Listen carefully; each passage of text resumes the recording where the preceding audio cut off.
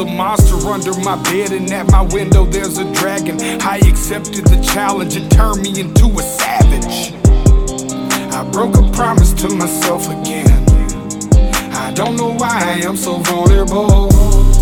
They try to help, but I won't let them in. I guess rock bottom's where I'm comfortable. Both my feet planted when most people would have panicked. I embraced the storm. I found beauty in what was damaged. Hey, Raymond, how we doing? Good. I look at him like he's a friend. Oh, tired as hell. Yeah, I hear ya. We don't have a Fat Fuck segment this week. No. But I was thinking to myself, who has a better job on this planet than Guy Fieri? He does have a He pretty makes awesome millions. job. He makes millions going to places. He doesn't even critique the food. He just eats what's the best thing on their menu, and travels the country and makes millions of dollars. And gives promotions to these little companies. Yep. Yeah. It's pretty awesome if you think about it. Adam Richman, we talked about him before. I think he's yeah, he had to go through all the pain of eating that shit though. Yeah. Fast. That's difficult. Yeah. Guy Fieri doesn't have a time clock, nor does he just eat spicy food for the fuck of it. Yeah. Yeah, I love the Food Network shows. I love shows like that. There's a show. You ever watch Carnival Eats? You ever see that show? Oh yeah. This one guy goes around the carnival and tries out all the carnival food in different carnivals around the country. That show is one of my favorites. Yeah, I love that one. Awesome. Is that on Max? Yep. Yes, that is on there. Okay. And I think Triple D is on Max also. It's on Discovery Plus, I know that. Yes, that's definitely on there, all seasons of that. Man vs. Food isn't, though. Yeah, a little bit of follow-up. I did go through the Discovery list last week when Discovery changed, or when HBO turned to Max. And supposedly, a lot of the content from Discovery was supposed to move over to Max. There were a few that weren't. But the big ones, Alton Brown's show that he has on there. There's a lot of the cooking shows that are popular on there. The one I didn't look at was Chopped. I know that's huge right now on Food Network. I'm not sure if that moved over or not. But like Diners, Drive-Ins, and Dives is on there. So there's a whole bunch of shit. That's awesome because those shows I love to watch and you can throw them on anytime. Well, that was the best part. Get inspiration for cooking stuff yourself if you want. That was the best part of the Discovery Plus is it had all, not just a couple here and there, but it had every single series that's ever been on Food Network on there in a streaming way. Yes. Not only there, but it had like DIY and HGTV too. But the Food Network stuff from back in the day, Unwrapped, that is on Max. I did check that with Mark Summers. Unwrapped is on there. Not the one. That was a good show. Wasn't that the show about candies? It's the one where it's candies and snacks and stuff where he goes in and he. And I just remember seeing a few episodes about candy.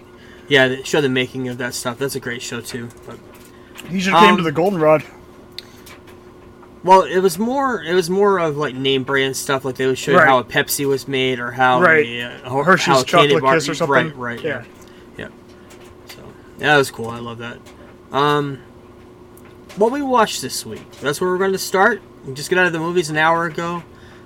Quick reactions to Spider-Man Across the Spider-Verse. I will let you start this one, Kevin. What would you give this a 2-word reaction? Pretty pastels. Yep. Nice. There's a lot of pastels. Nice watercolors. Yep. I did love it though. We'll get into the full review at the end. Lots of spoilers, lots of notes that I just came up with about 20 minutes ago. So because we literally walked out of the theater an hour ago. Yep, exactly an hour ago. Yep. So we will do our best. Probably return next week with some more news and notes on it. And I know last night it did 17 million just in previews alone. I think it's the biggest animated preview night ever of an animated film. So or what did Super Mario do? It was more than Super Mario. I knew that. It was okay. It was the best. So yeah, we'll talk about that at the end. Spoiler bound. So let's get into what I watched this week. What Kevin hasn't had time to watch. Ted Lasso's season 3 finale.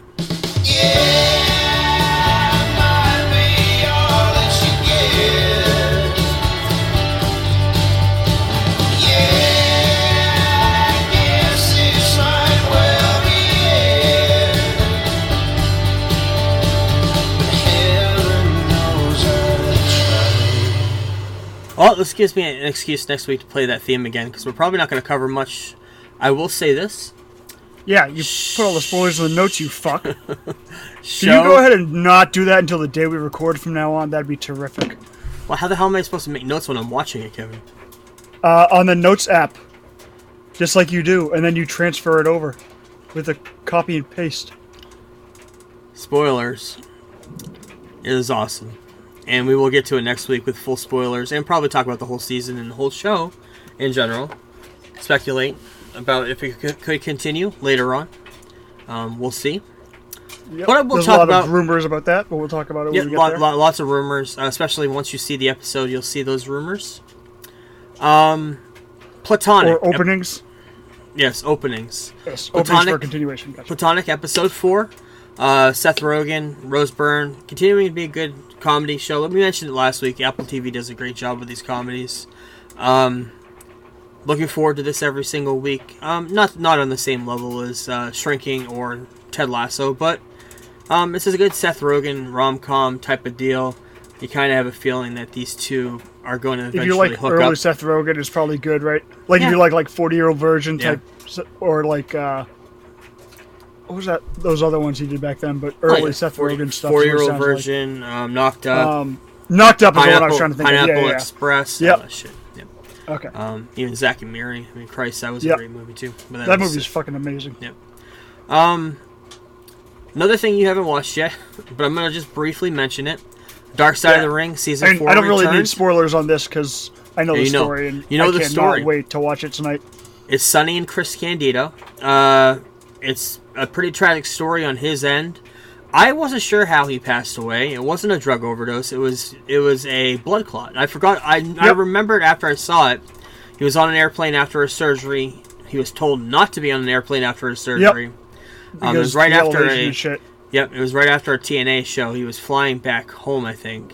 He ended up having a really bad blood clot, went into his lungs, had pneumonia, and died. And he had just gotten off of drugs. He was clean again. They showed some footage of him doing the indie circuit before he went on in TNA. He had a pudgy belly. He was he was drowsy. He was out of it when he was wrestling. This is a couple years before he died. And then they showed him in his TNA when he was wrestling in TNA right before he died, and where he got injured in the ring, where he ended up getting the blood clot in the surgery. And he looked just like he did in the 90s. He was just back to where he was before. And then the Sunny story. We all know, if you're a wrestling fan, you know Sunny back in the day in the 90s. She was a sex symbol. She was a most downloaded woman on AOL or some bullshit like that. When AOL first came out in 96. Yep. And she has a pretty tragic story of her own, where she, I mean, Kevin knows, she went downhill, wasn't she like renting herself out at one point? Yeah, she was. By the way, that's not a sound effect. Kevin's dealing with a thunderstorm right now. It's pretty fucking loud. So if we lose Kevin, we may pause and come back. But yeah, Sunny, she ended up going, she was going online and doing these sex things, like on sex chats and stuff. But it was a live. It was like pre OnlyFans. Yeah, pretty much. Yeah, it was. It was pre OnlyFans, but it was Sunny. And you could pay like $1,000 to lay in bed with her or something. And watch her do stuff on camera too. I remember that was one of the things. And she does not look like the Sunny of our day, back when we were kids. She looks like the sun fell and landed on her face really hard. But she's in jail now because they did mention that in the show that she was drunk driving without a license, rammed into a 75-year-old lady, and ended up killing her. So yeah, she is in jail, and probably for the rest of her life, or at least for the next 15 or 20 years. Yeah, it's a shame. Yeah, it's a shame. It's a shame. A lot of wrestlers back in the day, they have bad tragic stories. It's just the way it was. They talked a lot about somas and how they were addicted to them in the 90s because of the pain. They were putting their bodies through a lot of pain. And Chris Candido was one of the they talked about how he was on somas and he was eating them like M&Ms pretty much. He finally got off of them, and he did look good, and then all of a sudden, just one injury fucked everything up for him. Cue the thunder. That's a pretty bad storm. I was driving home from the movie theater. It was pretty bad. The other thing I watched this week, mentioned it last week, the Jelly Roll documentary on Hulu. No, you don't know a lot about him. I know you've seen him. I know you know what he looks like. I know you're not too much into country music. But I do recommend, if you like the making of any kind of music whatsoever and getting a good backstory on this guy, it's a good documentary. It's only an hour and a half. It's on Hulu. He was a husky kid. He ends up going to a juvenile delinquent, to a center. Lives there. Ends up going to jail after that. Becomes a crack dealer. Goes to jail. And he goes out on parole. Goes back to jail again. Ends up having a kid, and it changes his whole life. He goes to hip hop just to try to make a living. Try to make it for his little daughter. And then he goes to hip hop. He has a couple of songs, not too popular, not too mainstream. He had one that I played at the beginning of the show with Tech Nine. But most successful independent rapper in the world. Yep. That guy works like 700 days a year. Yep. He tours everywhere. But he decided, because he's a good singer, he's a pretty good singer, he decided to go country. And that's basically what this documentary is about, him going from hip-hop to country, and writing the songs, and seeing his writing process and bringing writers in to help him. It was amazing. It was a great documentary for that. I do recommend that quite a bit. Old school country, the music lovers hate him. They hate his rise. They hate what he represents. New school, old school, dirt rockers fucking love him. It's amazing. It's just an amazing showcase. What they showed a scene of him performing live, and at his hometown show. It was opened by Michael Buffer back in the day. WCW Michael Buffer and boxing's Michael Buffer. UFC's yep. Michael Buffer. Oh, that isn't his brother UFC? Oh, it's his. It's his brother's UFC. Yeah. He was boxing. Yep. But he's got the. I think he might have done some early UFC stuff, but I'm not sure. Right, and he's copyrighted the "Let's Get Ready to Rumble," so nobody else can use it except for him. But seeing him with his fans, it looks like a religious experience. It was just a really good documentary. And I like the building. They showed him building a song from its infancy to vocalizing over random guitar riffs, recording process with a background choir. I liked it a lot. So do recommend that. I also recommend another documentary, Lewis Capaldi. Mentioned him. He's a British singer. Kind of reminds me of Ed Sheeran. That was on Netflix. That's a pretty good documentary too. He has a lot of mental health struggles, panic attacks. He has this nervous twitch that he developed because of just the nervousness of being on stage. He's like 25, 26 years old. He has a couple of good songs out there, so check that out. It's on Netflix as well. Last weekend, as the thunder rolls, I went to the movies, saw 2 movies in one day. First up, I saw The Machine, Bert Kreischer's movie. This movie was awesome. I'm a huge Bert Kreischer fan. For somebody who's not a fan of him, I could see you not getting some of the jokes or getting his style. I'm not sure what you would think of this movie if you saw it. But well, I like Bert Kreischer, so have you seen any of his comedy specials and stuff? I've seen a few of them. I've listened to him on podcasts and stuff. Yeah, he's a good friend with. He's a good friend of Christian Harloff. They started doing comedy together, and he always tells stories about Harloff, and he refuses to come on Harloff's podcast, or they haven't been able to get him on. They're talking about that, but I do want to see this movie when I'm able to. Just time is a little bit tight right now. Yep, awesome movie though. He was on Drink Champs today. I listened to the whole entire thing on the way home from work. It's a good podcast. Him on Drink Champs. I recommend that this week. If anybody listens to any recommendations I have this week, listen to that. It's on any podcast platform you have, wherever you get this. You can get it on there. Drink Champs with Noriega. Great with Bert. It was awesome this week. They both get drunk. By the end of it, he was so drunk I thought he was going to say something racially not right. It'd probably get his ass beat, but no, it was funny as hell. But anyway, the movie The Machine, origin of the story. They showed The Machine story. I don't know if you saw the Machine story on Netflix, on Facebook or not. The whole entire story. It's like a 12-minute story. He tells about it. Being stuck in Russia. Recommend that. I recommend you, as an introduction to this movie, go on Facebook, watch that 12-minute introduction to The Machine. Where that story came from, going on Rogan, telling that story, and then him getting a Netflix deal from that story, from telling it on stage and then going viral on Facebook. Ended up getting a movie deal from it, and he went viral just with him doing all the podcast shit that he does. But this is the follow-up to what happened 30 years after the Machine story. The Machine story is basically he went to Russia when he was in college, and he helped the Russian mob rob a train of his fellow classmates. And 30 years later, The Machine, the movie, picks up. In the movie, Mark Hamill plays his father. And 30 years later, the Russian mob is looking for something that he stole on the train when he decided to help these mobsters rob it. And that's basically what the whole premise of the movie is. I'm not giving you anything. It's in the trailer. But he's an incredible storyteller in general. It shows in his comedy specials. His stand-up is made of basically just stories rather than just punchline jokes, which is great. He's a great storyteller. And this gives the action comedy genre in the movies the awakening that it needed in Hollywood. We haven't had a real good action comedy in a while, besides something that The Rock would come out with, and I have feelings about that. I don't like The Rock that much, but yeah, like I mentioned, fans of his comedy will love it. Casual moviegoers might not. Probably won't get some of it. So, although I did love it. This movie, the next movie I saw after, The Little Mermaid. I don't know why Disney has to remake shit, especially this live action shit.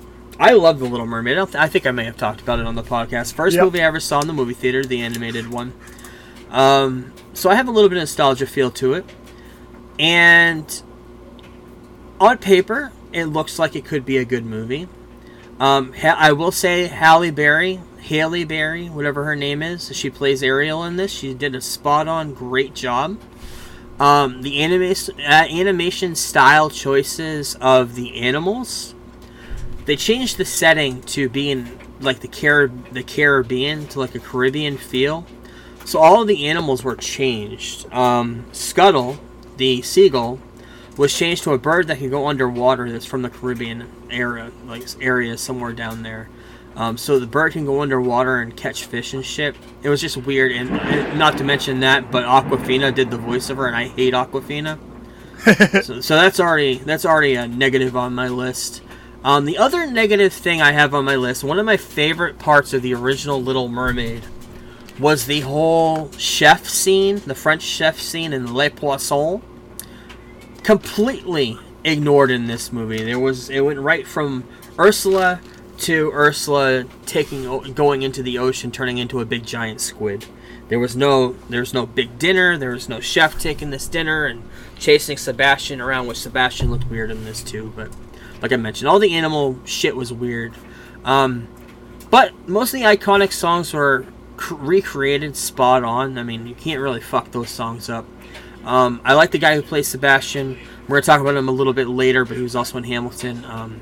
Debbie Diggs. But overall, movie was okay. What are you going to say? These live action movies. What's your favorite live action Disney movie? From what I've seen, I liked Beauty and the Beast. I liked it because Beauty and the Beast is okay, and Jungle Book was good. That was the okay. Favreau one. Yeah, that was okay. That looked good. I'll tell you right now, Pete's Dragon. I love the original Pete's Dragon. Probably right up there with Mary Poppins for me when I was a kid. Even now, I love Pete's Dragon.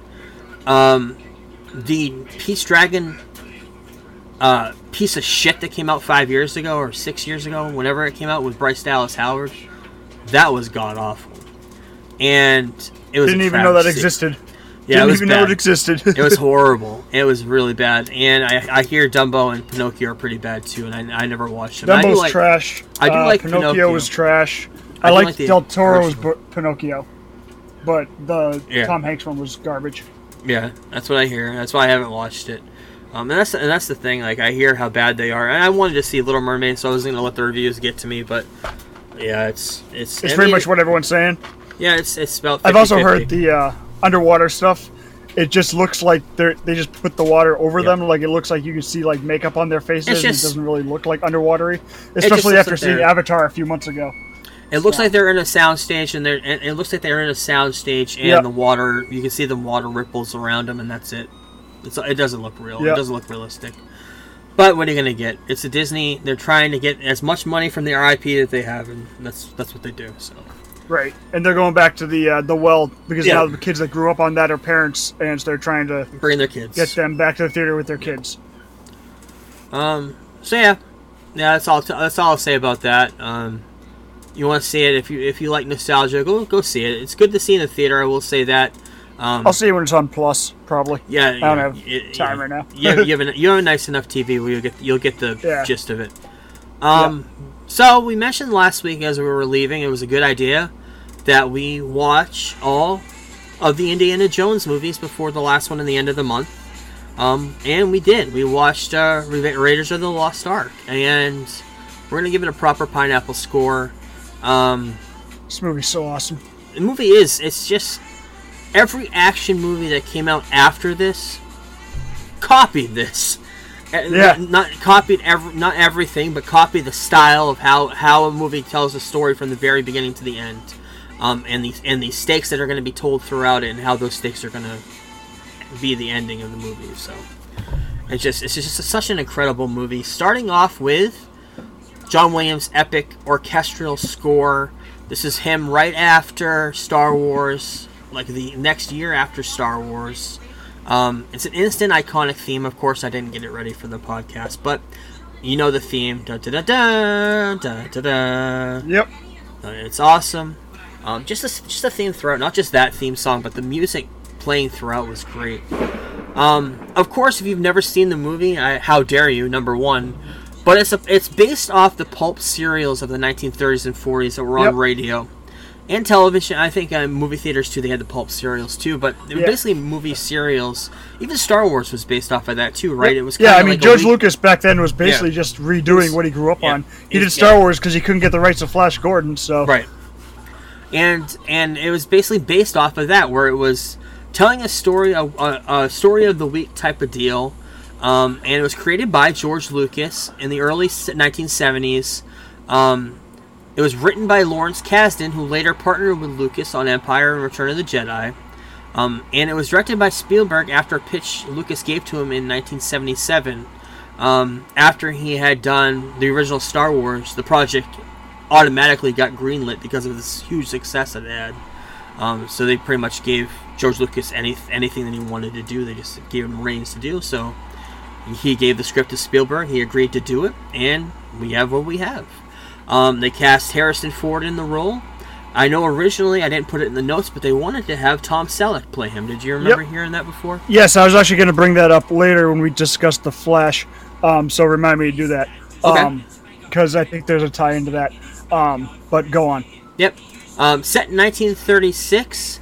Very beginning, very iconic scene of Indy going into a cave. And in this cave, he's stealing a monkey idol.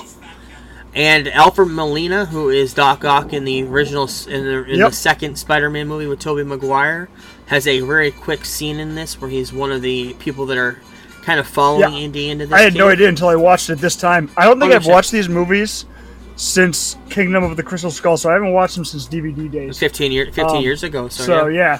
Because I watched them leading up to that, and so yeah. Yep. Alfred Molina. Doesn't last long, but he is in there.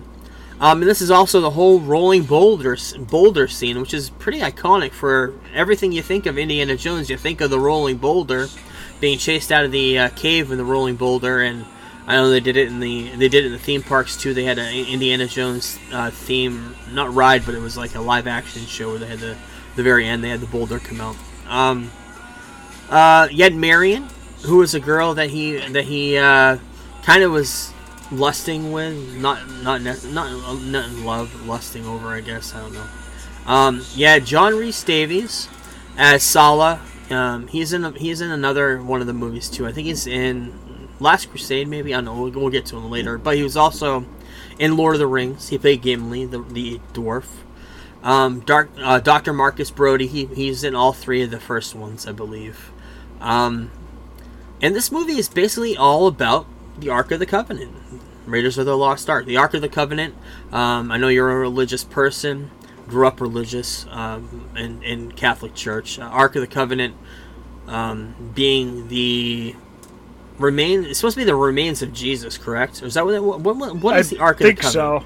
I don't really know. I have no idea, but it's based off of real, true mythology, and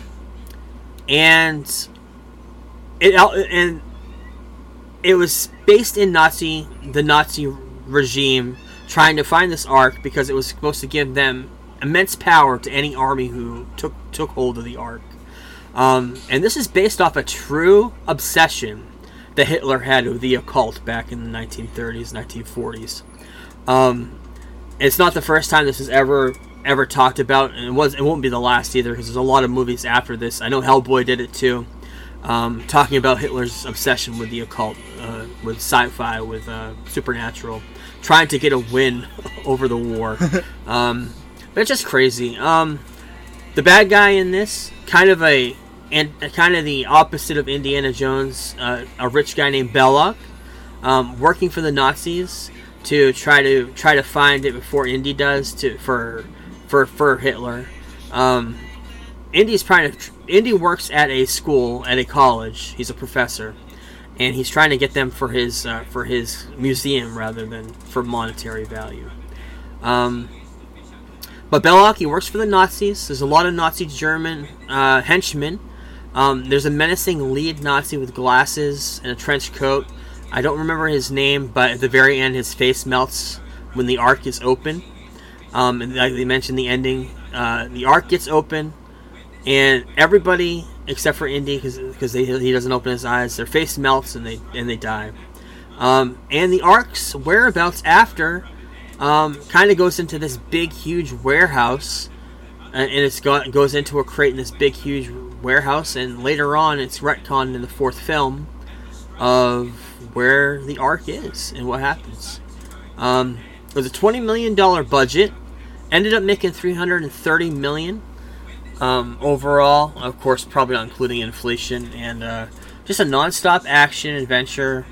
Lots of legacy to this, spun into an entire new profitable genre, a genre that's been copied and duplicated so many times for decades and decades so far. It's just an amazing movie. It's awesome. So yeah, I guess that's it. Any notes on there? Anything you can think of? Nope, you pretty much hit it. What do you give it for a score? For me, this is a 4.5 overall. It is a great fucking movie. Rewatchable. I watch this at least every 5 years, maybe even less than that, every 5 years probably, though, at least. It's just a great movie. I watch it about every 15. Yeah, I watched it late in life. The first time I watched it was probably in like 2004. I didn't watch it. Yeah, first time you saw it was DVD, right? Yep. I bought the DVDs used at a place down. Yep. I bought them down in Florida used, and we ended up watching all three. That's incredible, knowing you grew up on Star Wars. I got into Star Wars late too, and I didn't get into Star Wars till the special editions. So. Oh yeah, true. Yeah. Yeah, for me it's a 4.5 all day. Excellent movie. I grew up on this and Star Wars. I was introduced to this through friends of the family who have like 3 grown boys, and I was the only boy in my family, so they were introducing me to shit like that I should be watching as a man, as opposed to my sister's Tom Cruise collection from the 80s. But Tom Cruise did have some great movies in the 80s. But yeah, I absolutely love this movie, and it's just enjoyable throughout every time you watch it. Definitely a 4.5. I've always liked the third one the most. We'll see if that changes since I haven't seen them for so long. Just because I absolutely love Sean Connery and his dynamic and how they interact with each other. But yeah, can't wait to watch the rest of them going forward. And especially to see if my feelings change on Kingdom of the Crystal Skull, because that pretty much killed my love of Indiana Jones when that came out in 2009. Yeah, I can't wait to watch that again because I really do like that movie. I really do like that movie, and I was shocked when I was the one man out of people liking that movie and hearing the results of everybody after they saw it and hearing the outcry of how bad Indiana Jones got because George Lucas wrote this. But yeah, we'll see. We got a couple more weeks till we get there. But that's it for that, and let's get into the news.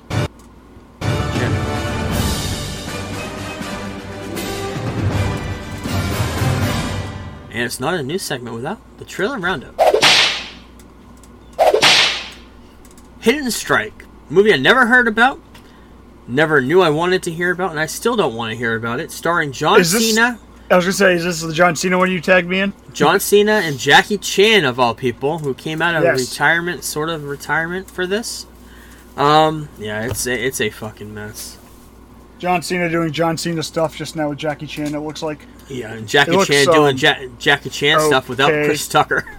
Yeah, basically. Basically what it was. And, yeah, it looks like a mess. I just wanted to bring it up because the trailer looks horrible. Good trailer that came out, though. Teenage Mutant Ninja Turtles, Mutant Mayhem, or whatever the hell it's called. Looks good. Produced by Seth Rogen. He's in the voice cast as well. This trailer looked pretty good. I don't know about I'm not big on this type of animation besides the Spider-Man stuff, which is pretty good. I don't like the way they copied it. They copied the Spider-Man stuff. I don't think this movie looks good at all. I don't know. Awful. I would hope that they would do justice to the Teenage Mutant Ninja Turtles, but I think it will if Seth Rogen's involved. But yeah. I just don't like the way it looks right now, but I'll see it when it comes out and judge for myself. Yeah. I don't like to judge things off trailers, because I've seen great trailers lead to shitty movies, and shitty trailers lead to great movies, so can't really judge too much off a trailer. And it was announced that Trent Reznor of Nine Inch Nails and Atticus Ross, who did Social Network, what else did they do? They did a bunch of... I think they Reznor's done a ton. Right. Yeah. But they're doing the music for the scoring for Teenage Mutant Ninja Turtles Mutant Mayhem, so... Didn't want to bring that up. And late breaking news on Kevin's front this week. It's very sad. And of course, there's... How do I say goodbye to what we had? The good times. All those years of torrenting, acquiring stuff, stealing shit on the internet, getting viruses. BG. No, that's why this site was the best. No viruses ever. They scan every file that is on it.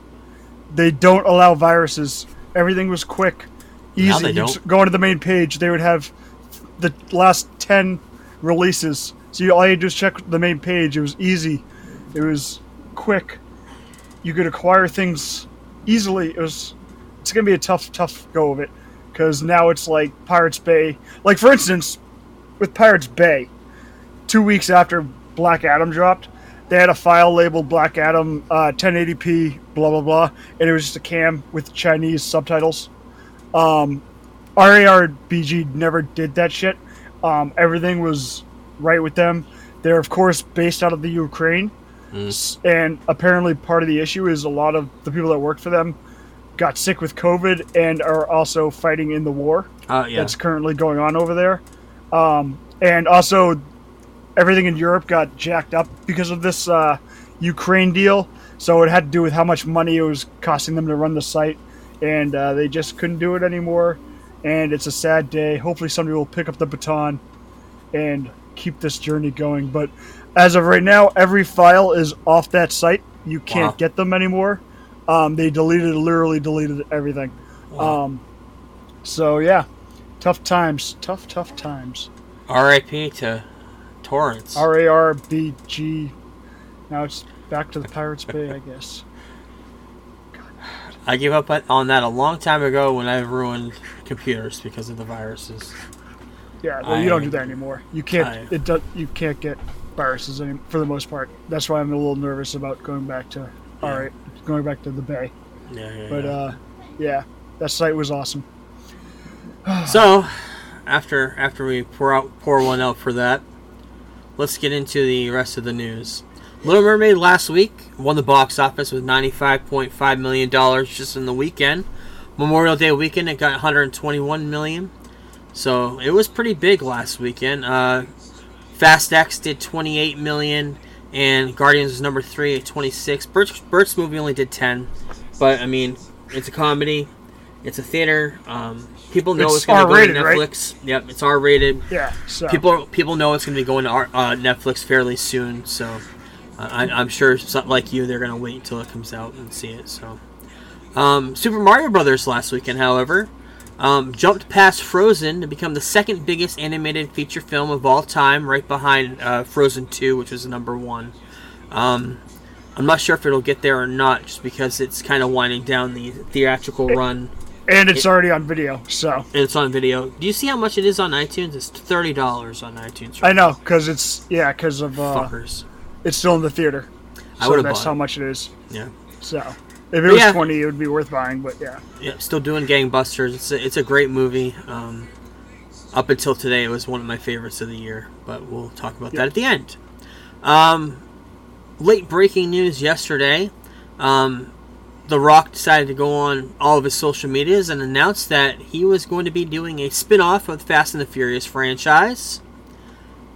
Again. Bringing back a character that he played before in Hobbs and Shaw. Hobbs. But without Shaw. Just with his own little spin-off just for himself, by himself. And it's supposed to be a setup. It's supposed to set up the next Fast movie that comes out. Fast X Part 2. Whatever the hell it is. Yep. I heard the rumor originally was that he was going to do his movie because they all of a sudden out of nowhere were like, no, Fast X was originally going to be 2 parts, and then they said, like right before it came out, it's going to be 3 parts. So the rumor originally was that the middle part would be Hobbs coming back, and then he would be in the last Fast and the Furious movie. Okay. But I don't know if Fast X is still going to be 3 parts, and this is one of them, or if this is completely different, and he'll just be in Fast X 2. So yeah, I don't know. But I think he's probably the second best character in the Fast series behind Paul Walker. And you told me that. Maybe Han. I like Han a lot. Yeah, me too. But I liked him. But Fast 5 was when he came in, and Fast 5 is by far the best one of the series. I had a hard time getting through 4. That's why I haven't watched 5 yet. Yeah. Remember, I was going to try to watch it before this movie came out, like 2 weeks ago. Mm-hmm. I couldn't get through it. I'm trying to, but I'd rather watch the Mission Impossible movies, which we'll be doing soon. Which we will be doing soon. I'm looking forward to that. So yeah. Terrifier 3. I know you watched the first 2 last year. Art the Clown. Yes. Officially announced a sequel for the 3rd one. I have no interest in that. I'm sure you're going to be making me watch it at some point. I'll be watching October. It. Maybe October. We'll see. But you'd have to see the other 2, and I don't want to make you go through that. Terrifier 1 was Terrifier 2 I really enjoyed, plus it had Chris Jericho in it. I heard that. So Terrifier 3 I'm on board for. It's just going to be a bloody mess. And the way he plays Art the Clown is brilliant. He is really, really good, whoever the actor is. So yeah, I look forward to it. I'm going to skip that because we haven't watched Ted Lasso yet. HBO Max just removed tons of episodes of Impractical Jokers. Yes. I think they had almost 200 and something episodes. They removed 100 of them. They're trying to cut costs, cut deals, cut residuals. Well, they want to cut residuals mostly, yeah. Yeah. Which aren't even that much for each show, but they add up quickly. Yep. Christopher Nolan's Oppenheimer, officially rated R. His very first, not his very first, his first since Insomnia in 2002. And then a little bit of information. The IMAX film prints are 11 miles long and weigh 600 pounds. So this is going to be a huge, huge movie. Yes. All filmed on IMAX, of course, that's why. So I don't know if you heard about this, but a man robbed a convenience store with a duck hunt pistol. Did you hear about that? Yes, I saw it on the memes page we're a part of. Yep. I believe it was in North Carolina or South Carolina, one of the Carolinas. He goes into a convenience store. He ends up getting cops getting called. They chase him around and they find him with this stuck in his pants, a old zapper from Duck Hunt, the original NES. We talked about that '90s show not too long ago, a few months back. Talked about the one omission from that show was Danny Masterson's hide. Well, it's because he was just convicted of 2 counts of forcible rape, faces 30 years in prison for being a Scientologist who likes to have people cover up his tracks or try to, and harass these people that are trying to defend themselves in court. And the court did the rightful thing. I think this was a retrial too. I think this was an appeal, because I think he got off the first time, and this is an appeal that he actually ended up not getting off the second time, and he's going to try to appeal it again, I'm sure. But oh yeah, what a mess for this guy. And hearing the stories of how Scientology fucked everything up as well. Yep. I don't know if you've heard any of the stories, but they were literally calling up the people that were defendants in the case and harassing them to get them to drop the charges. So they're actually, I think they filed yesterday or today, it must have been yesterday, a civil lawsuit against this Church of Scientology for that. So yeah, we'll see where this goes. He faces anywhere from 30 years to life in prison, so we'll see. Flash comes out in a couple weeks. We're going to be watching it. The director says Ezra Miller shouldn't be replaced if there's ever a sequel. I don't think there's anyone that can play that character as well as they did, is what he said. So yes. Bring up the Tom Selleck Indiana Jones thing. Yep. I'm sure Tom Selleck would have done a great job. He was a very good actor back then. Yep. But then we got Harrison Ford. Yep. You never know who can do what until they're cast.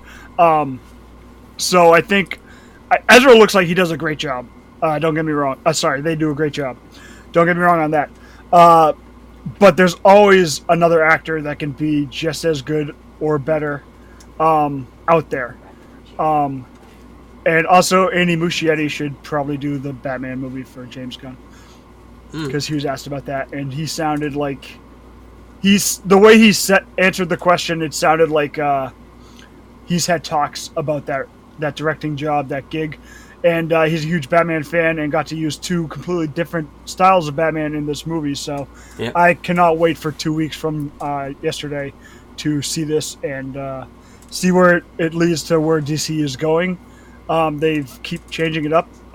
Movies even been changed in CinemaCon showing. So we'll see where it leads DC and where it leaves DC off at, especially before Blue Beetle and Aquaman. Saw the Blue Beetle trailer today before Spider-Verse. Trailer, it just looks so amazing. I know it came out a few months slaps. Ago. It looks really good. I can't wait. Plus, like I said, I always support Shiloh. He seems like the most down-to-earth, star actor that there can be right now. So I cannot wait for that film. We talked about it last week and the week before, the Fantastic Four rumors of the cast. It's as much as confirmed, except for Marvel's not confirming it until probably San Diego Comic-Con next month, but Adam Driver is Reed Richards. Margot Robbie is Sue Storm. Paul Mescal is Johnny Storm. I don't know what he's been in, but he's going to be Johnny Storm. And Daveed Diggs as Ben Grimm, the Thing. That's pretty much the cast that a lot of people are saying is the lineup that are locked in. And it will be announced next month at Comic-Con. So we will see. Interesting. For official news on that. Finally in news, not a lot of news this week, but Miles, there was a lot of Spider-Man news that came out of the red carpet. Amy Pascal was on the red carpet. Officially announced that a live-action movie featuring Miles Morales was in the works. We kind of had a big hint about that last week in our notes that could happen. Yep. And it also talked about a 4th Spider-Man movie with Tom Holland also in the works. That has stalled because of the writer strike, of course. Yes. And but they are in the very beginning stages of that. Even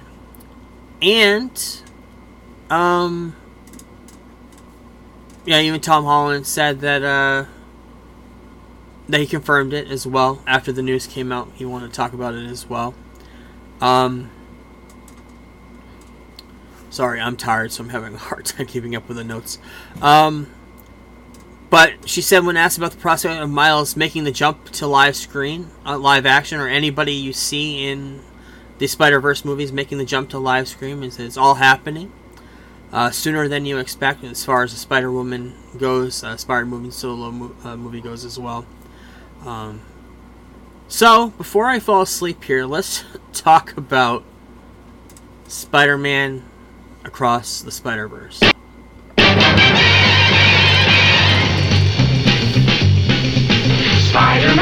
Spider-Man does whatever a spider can. Spins a web any size, catches thieves just like flies. Look out, here comes the Spider-Man.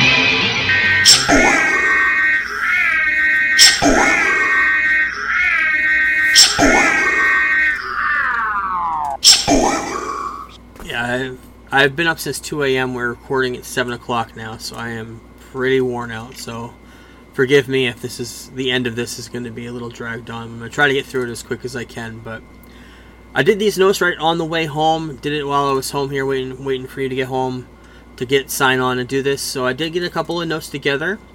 The movie is fantastic.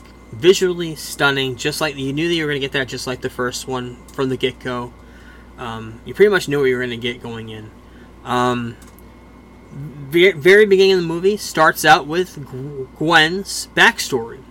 You don't know much about it until this movie. Kind of the first one, she just shows up in Miles' universe, was plucked out of hers, and you get her backstory of how the Peter Parker in her world did not have superpowers. She did. By the way, the voice of Gwen's Peter was Jack Quaid. I didn't know if you knew that or not. Yep, I did. Okay. I knew that he was in the movie. I didn't recognize his voice though when he was on screen. I knew he was one of the Spider-Men. Okay, I didn't realize he was. And there's been so much casting with this movie. Yeah.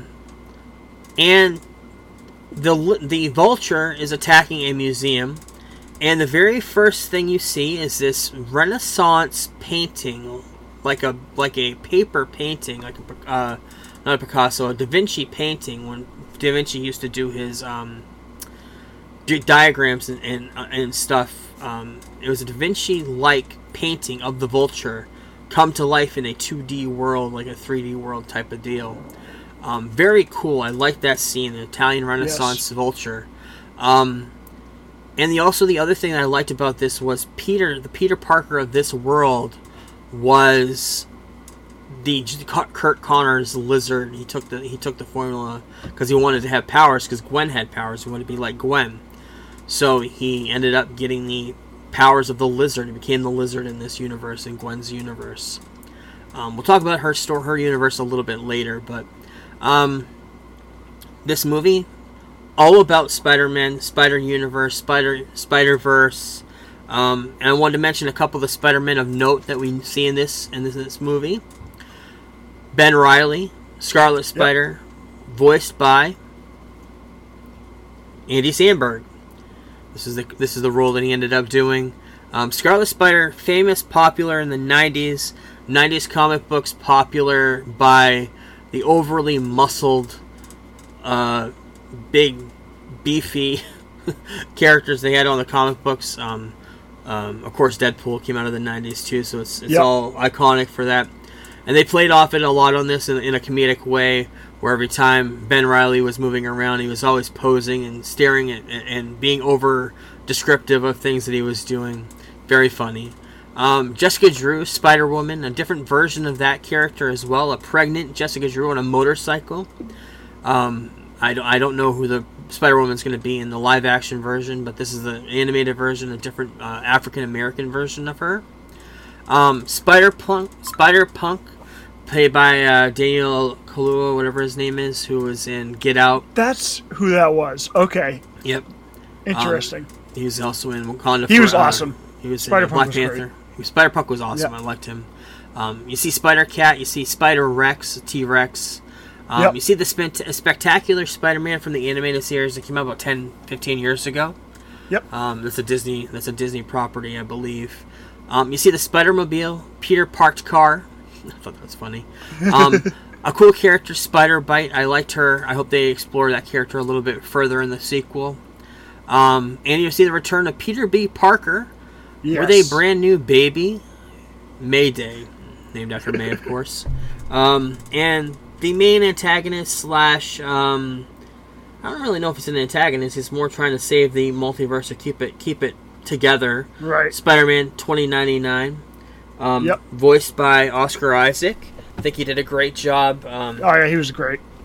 That character was awesome.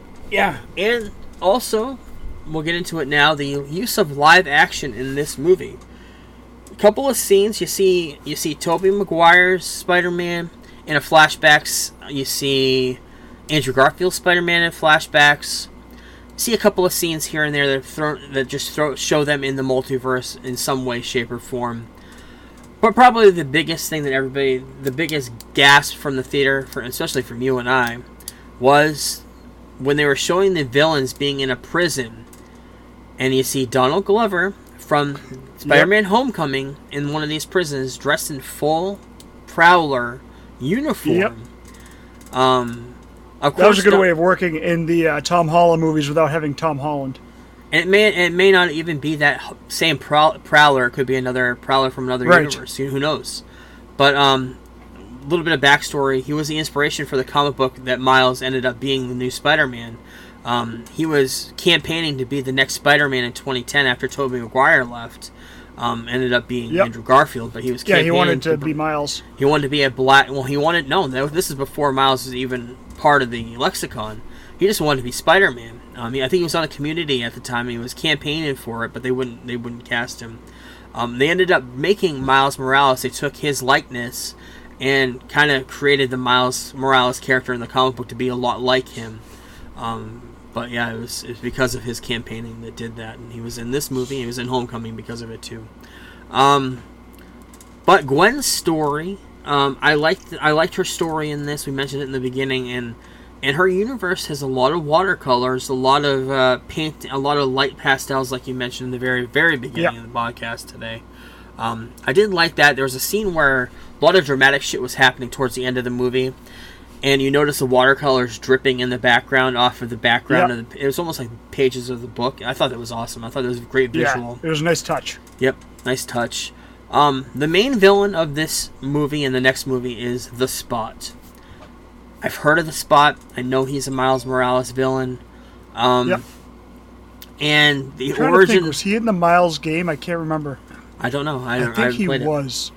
Oh, he was? Okay. He was. I think. He might not have been, though. Okay.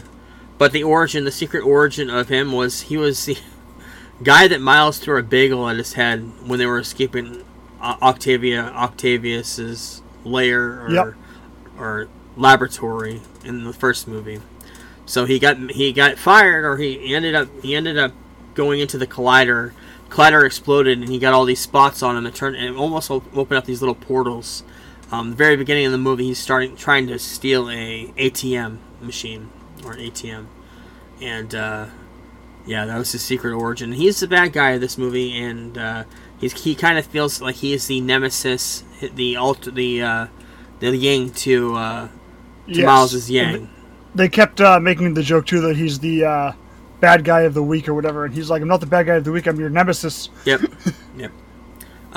But this movie did something that no other Marvel movie, we haven't seen DC do it yet, but no other Marvel movie has done, and that is the multiverse. It was perfected in this movie. Yep. The mechanics of the multiverse, explaining the different universes and how they react to each other. Traveling the multiverse was amazing to see in this. And the explanation that Spider-Man 2099 gives to how the multiverse is, and the incursions, you see the Loki incursions animated into this like web of life, which I thought was great. And then you find out that Miles is kind of like an anomaly. very first movie, he's bitten by a spider that was not meant for his universe. It was meant for Earth 42. I can't remember what Earth Miles is on, but it wasn't Earth 42. He wasn't supposed to be bit by a spider, so he's an anomaly. Everybody's kind of against him being Spider-Man for that reason, especially Spider-Man 2099. And he's trying to protect the multiverse, protect all the Spider-Men. He's trying to create a wrong that he did himself when he tried to create a wrong using multiversal fuckery. So, and the thing about this movie is very slow. Probably after the intro is very slow up until the. That's what I was thinking. I was halfway through. I was like, "Is this gonna pick up? What are people like going off about in the reviews?"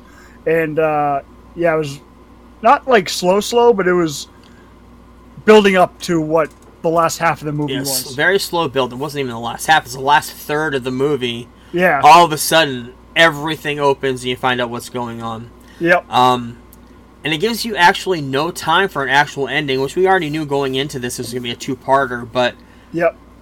The movie leaves off with a huge reveal at the end, and it just kind of fades to black and you're done until 9 months from now. But it's very Empire Strikes Back. The reveals at the end, they're on. Miles tries to go back home or get sent back home, but they have this machine on Spider-Man 2099's world where it sends them back to wherever their spider essence was from. Well, since the spider that bit him was from Earth 42, Miles thinks he's back home in his world, but he's not. He's actually on Earth 42, where instead of his Uncle Aaron dying, it was actually his father who died. And instead of his Uncle Aaron becoming the Prowler, Miles is a Prowler. And that's the big reveal at the end, and obviously setting up a good huge intro to the next movie, which I can't wait to see, Miles versus Miles. March needs to come soon. I know. I think it comes out next March. Luckily, it was already filmed, so the writer's strike has nothing to do with it. Yep. Thank God. And then Gwen builds a team at the end to save Miles, to save the multiverse. And you see the return of Spider-Man and in Spider-Man Noir. They're joining this team to try to find Miles, try to save Miles, and the mix of both old and new. I think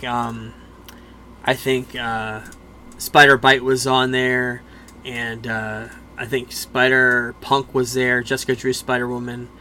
So there's quite a team that she's developed to save the multiverse. And Spot is also trying to destroy Miles' world, destroy Miles' parents. So big huge cliffhanger at the end. No ending. No after credit scenes at all after as well. So we're gonna follow up on it next week. And kind of give a little bit of speculation on where this is going to go next March. Once we listen to a few podcasts and look at notes throughout the week and get more information of this movie. There's so much to miss in this movie. Like every frame, there was something in it. Just like little things like the cop's badge instead of NYPD says PDNY. Yeah, I saw that. Just there's very little things. There's subtle stuff. I'm sure there's a ton of Easter eggs we missed. They threw a ton of stuff into this movie. Every frame of this movie could be put on a poster. When they're hung on a wall. When they're on Spider-Man 2099's world and all the Spider-Men are chasing Miles. Yeah. If you were to freeze frame every single image of that, you probably would see Spider-Man like the Insomniac Spider-Man from the video game is in there. Yep. I didn't mention him, but there's Spider-Man that I'm sure we didn't even see that were probably hidden in the background. Oh yeah, definitely. Yep. Probably a Spider-Man from the animated series from the 90s, I'm sure, is there too somewhere. Who knows? But yeah, great fucking movie. 4.5 for me. I liked it a lot. The ending is very, very abrupt. It was very just no besides the cliffhanger, no real payoff at the end. It just feels like a half a story, pretty much. So similar to Dune. Yep. Yeah, I'm giving it a 5, just like the other one. I really enjoyed it. They're both like soft 5s, but I enjoyed this one immensely, especially the second half of the film. and it looks beautiful. Every single scene looks like a page from a comic book. Yeah, I really enjoyed it a lot. It's stunning. It looks really, really good. And the animation, I don't think the music was as good. And there wasn't a catchy song like that fucking Post Malone song that I've had in my head since we watched that movie last week. But yeah, great movie. Yeah. Looking forward to the next one, and we'll talk about it more next week, I'm sure, once we make some more notes. So next week we'll talk about Ted Lasso. We'll talk about that. We'll watch whatever else we watch. Is there anything else you watched? I didn't even ask you. Anything else you watched this week? No, not really of note. We'll talk. I'm watching a show now. We'll talk about at some point. We don't have much to talk about. Okay, cool. Which is coming up soon because we don't have many shows coming out until after Indie, which is when Secret Wars comes out or whatever. Is it Secret Wars? Secret Invasion? What's the TV show? Secret Invasion that comes out in a couple weeks. So. Okay, yeah, and then Secret Wars, the movie, right? Yep. Okay. So yeah, until then we don't really have much to talk about. So I'll slip it in there one of those days because I want to talk to you about it. And plus, I want to watch Dave. I actually may watch that this weekend and next. Okay. I got to catch up. I think the finale was last week, or maybe it's next week. It was this week too. I'm like 3 episodes behind on Dave. Okay. So we'll talk about that maybe next week. I might try to get into it. So that's it for our show. I'm gonna go pass out now. So everybody, we'll talk to you next week. Peace. Later.